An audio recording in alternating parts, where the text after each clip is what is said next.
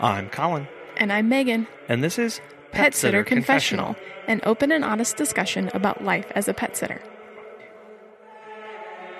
Well, hello everybody, and welcome back to what is, for the time being, going to be our last Friday episode. We started doing multiple episodes every week once COVID hit.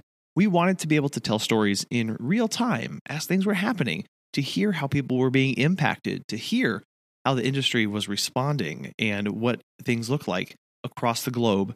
We are still committed to telling those stories, and as things change or as new things come up, we will definitely be adding in shows throughout the week. For right now, we'll be doing shows Monday and Wednesday. Monday will be the show with Megan and I, and on Wednesdays, we'll be having the full-length interview with pet professionals across the globe. So on today's episode, I had the immense pleasure of sitting down and having a discussion with Dr. Catherine Prim, the actually first certified fear-free pet care professional in the nation.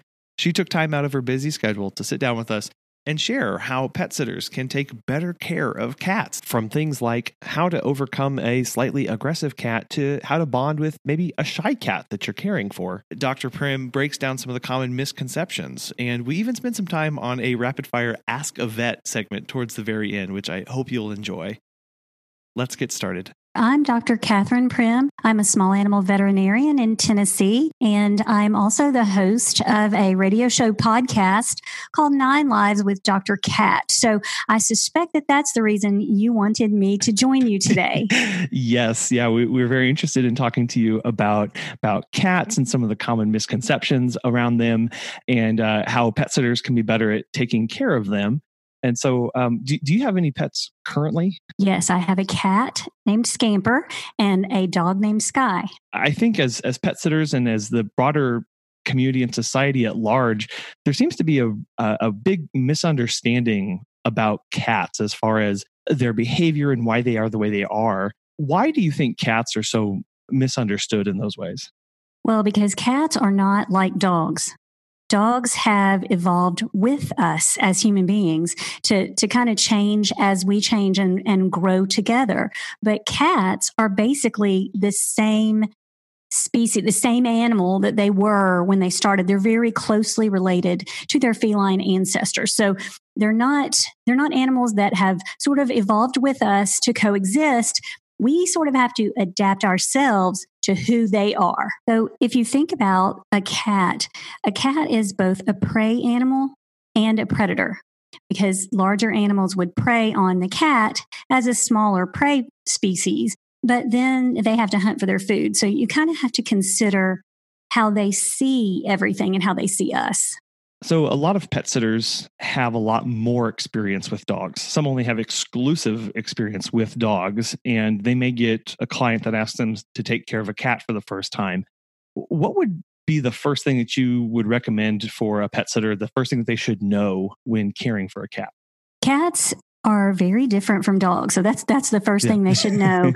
And I always ask when I'm giving lectures and things, have you ever had a friend that came over and didn't like cats or was allergic to cats, but your cat instantly sought that person out and was just all over that person? And the reason for that is because the cat doesn't feel threatened by a person who's not approaching them or looking at them and just kind of is turning away from them, so to speak. That is very non-threatening to a cat. And so I think that's probably the best advice for someone coming into a home to care for a cat is don't push yourself on the cat.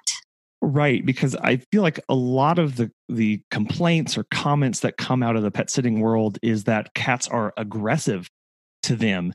And so I know you touched on a little bit there, but could you talk a little bit more about some common causes that would lead to a cat being aggressive to somebody? Well, if someone is not respecting what the cat is telling them with its body language or, even vocalizations, but more its body language, if you don't respect the message that the cat is sending you about personal space or how it feels about you entering its space, then those are the times when confrontation occurs. And a pet sitter should step away from confrontation and not continue to push, because that will sort of dissolve into not where you want it to go. What are some of the common body languages that the pet sitter should be on the lookout for, as far as aggression, or when you start seeing that you're crossing those boundary lines of that cat space? Well, cats typically like to hide from things that are fearful to them or fear-inducing for them. So if a pet sitter comes into a home and a cat is hiding and the pet sitter drags the cat out, for example, that would be not respecting that cat's language of, hey, I don't feel comfortable with you, I'm going to hide. If you escalate, dilated pupils, pinned ears, growling, hissing, those are all signs that things are escalating in a negative way with a cat. And so would the first response be to immediately step back, or what other things could the pet sitter do to alleviate that situation?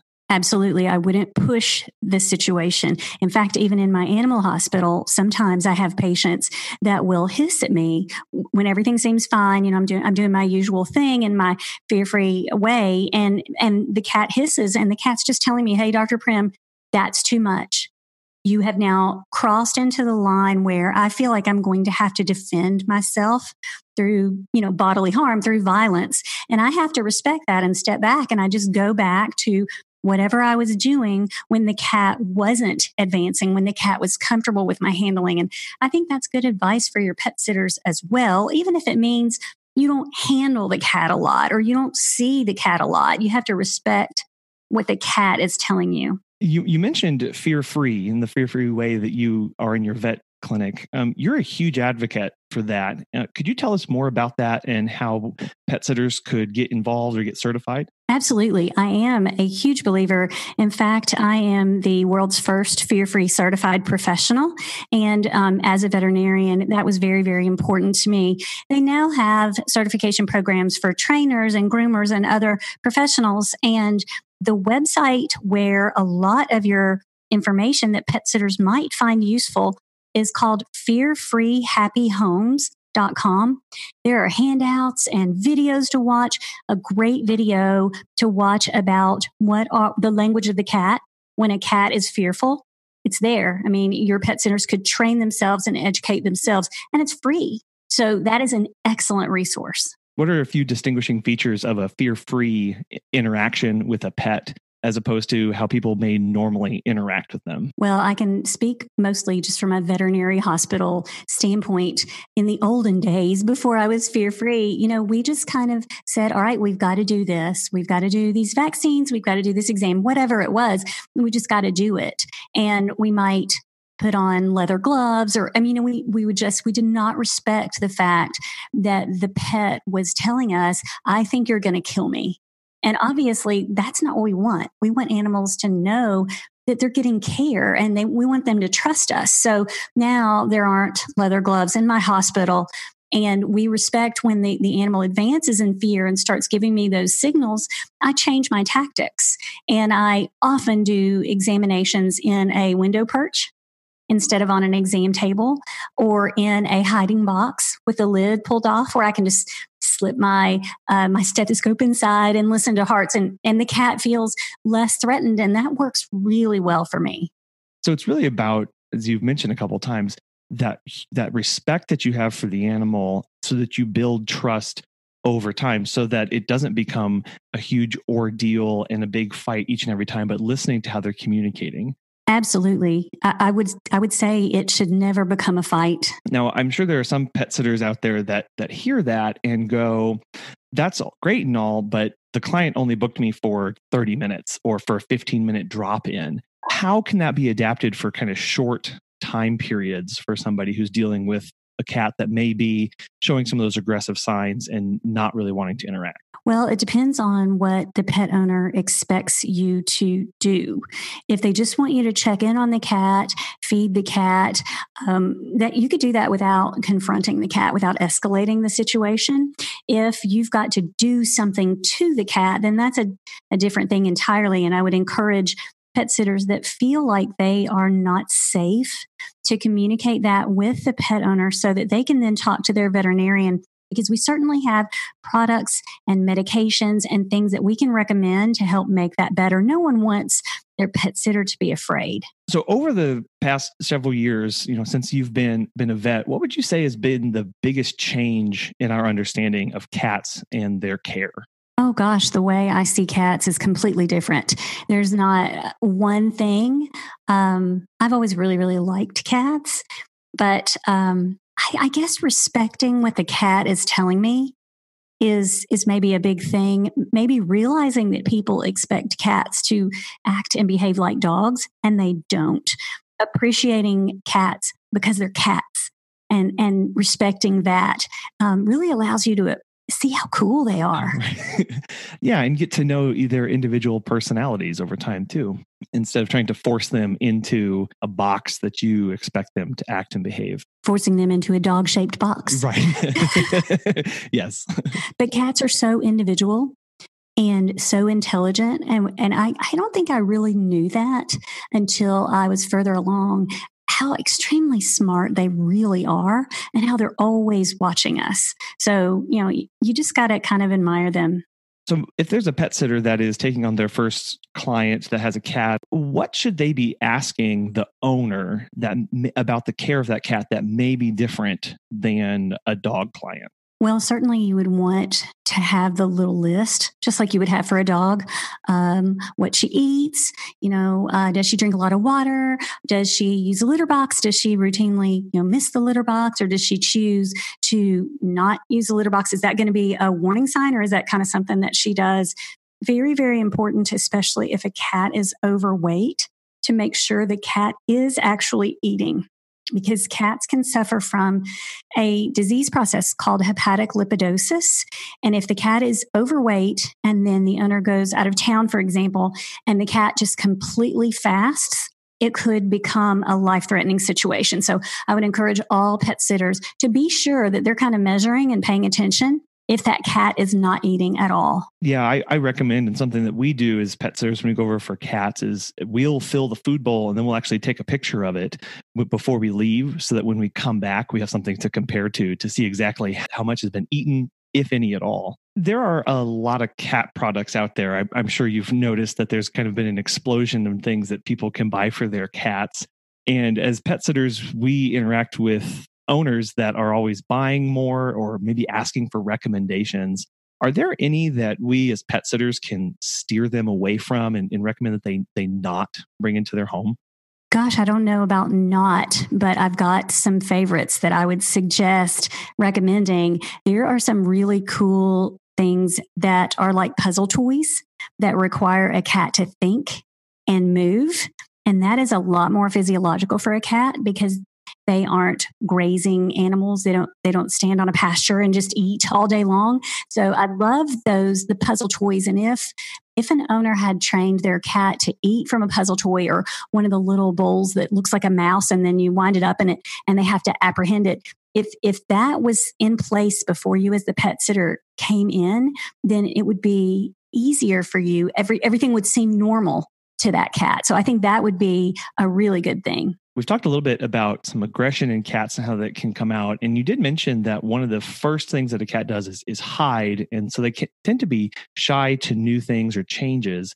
What are some ways that we as pet sitters can better connect with them when we're doing our visits and taking care of them? Well, I use a product called Feel Away. It is a pheromone that is synthetically created. It's the same thing that, how cats like rub their faces on you or butt you with their head. It's that pheromone that they spread onto objects that they feel are safe. So if you can spray some Feel Away on your clothing before you go to take care of a cat, there is a chance that the cat will see you as a safe person, as someone that has already been marked, checked out, and certified as safe. It doesn't work 100% in every cat, but I certainly spray it on myself every day, twice a day in my animal hospital. And for those that it works, it makes a pretty dramatic difference. That's good to know about, because a lot of times you may, as a pet sitter, not know where to even start. And this is like showing that there's preparation you can do before you even get into the door that can set you up for success. Yes, and it's not expensive. So it's certainly worth your while to investigate. There are also some products that you could suggest a pet owner feed. There's one called Zilkene that is a calming product. They would need to start feeding it before they left on their trip. It wouldn't work immediately, maybe a couple weeks before, but it is affordable and available just over the counter, and cats really like it. That is something that as you are approaching your pet sitting job, you might suggest for pet owners to implement. You're pretty well known for your Ask a Vet segments on iHeartDogs and iHeartCats. So I thought we could kind of do a speed round or bring up some common questions that I hear from pet sitters that come up probably more frequently than they should. Okay, I'll do my best. So again, these are questions or comments that I've seen on pet sitter forums or have heard directly from them in the area. Do I really need to scoop the cat litter every day? Well, I think that would depend on your pet owner and your cat, very individual. However, I would kind of say yes, because you don't want to discourage the cat from feeling comfortable using the box because it's already a stressful situation with the owner gone, and you don't want to create bad habits that linger long after you're gone. So I would say yes, absolutely. I've heard it's important to change a cat's water frequently. Why is that? Well, some cats like to drink out of the faucet, and my cat and dog have a fountain bowl because they seem to like the fresh water. I think that it's because that water seems stagnant to a cat, and they instinctively know that fresh and flowing water is more likely to be safe. So yes, I love the idea of fountain bowls and changing the water frequently. So yes. Why does the cat that I'm caring for want to play 1 minute and then is biting and scratching my hand like crazy the next? Well, that's an individual cat thing. Some people believe that if a kitten has not been socialized correctly, like maybe it was weaned too young or orphaned or something, that they never learn their bite inhibition and they never learn how to interact socially with other cats or maybe even with people. So it might be that the cat really doesn't mean to be bitey or hurtful, but doesn't have that inhibition because of the way it was socialized as a kitten. I think following up with that, why does my cat randomly seem to attack my leg as I walk through the house? Well, when I was in veterinary school, I had a cat named Merlin, and I wrote a whole chapter in my book about him because he would stalk my roommate. And whenever she walked down the hall, he would wait under the couch to grab her legs or her feet. And she would squeal and they would both run. And I think he just thought that was really fun. I mean, he just seemed to really work for that squeal. Oh, well, you mentioned earlier too, they are these little predators. And so that kind of is a behavior and action that they can act out and play with. Absolutely. We underestimate their needs, their physical needs. Another question was, can I just let it outside? It's a tiny predator anyway. No, you should follow the instructions of the pet owner for sure. I think if you let someone's indoor only cat outside, that would be a recipe for disaster. Mm-hmm. But keeping cats indoors is very much more safe for them because of the things that outside that can hurt them. But if we're going to keep cats strictly indoors, we have to meet their mental and physical needs. Things like things to climb on, vertical spaces, encouraging activity, the things I talked about, puzzle bowls and activity toys and that kind of stuff. That's kind of our responsibility to that cat. And then I talked about this a little bit earlier, but a common thing that comes up is it's a cat, so I don't need to be with it any longer than 15 minutes or so, right? Well, I guess that depends on the pet owner as well and how much the cat is interacting with you.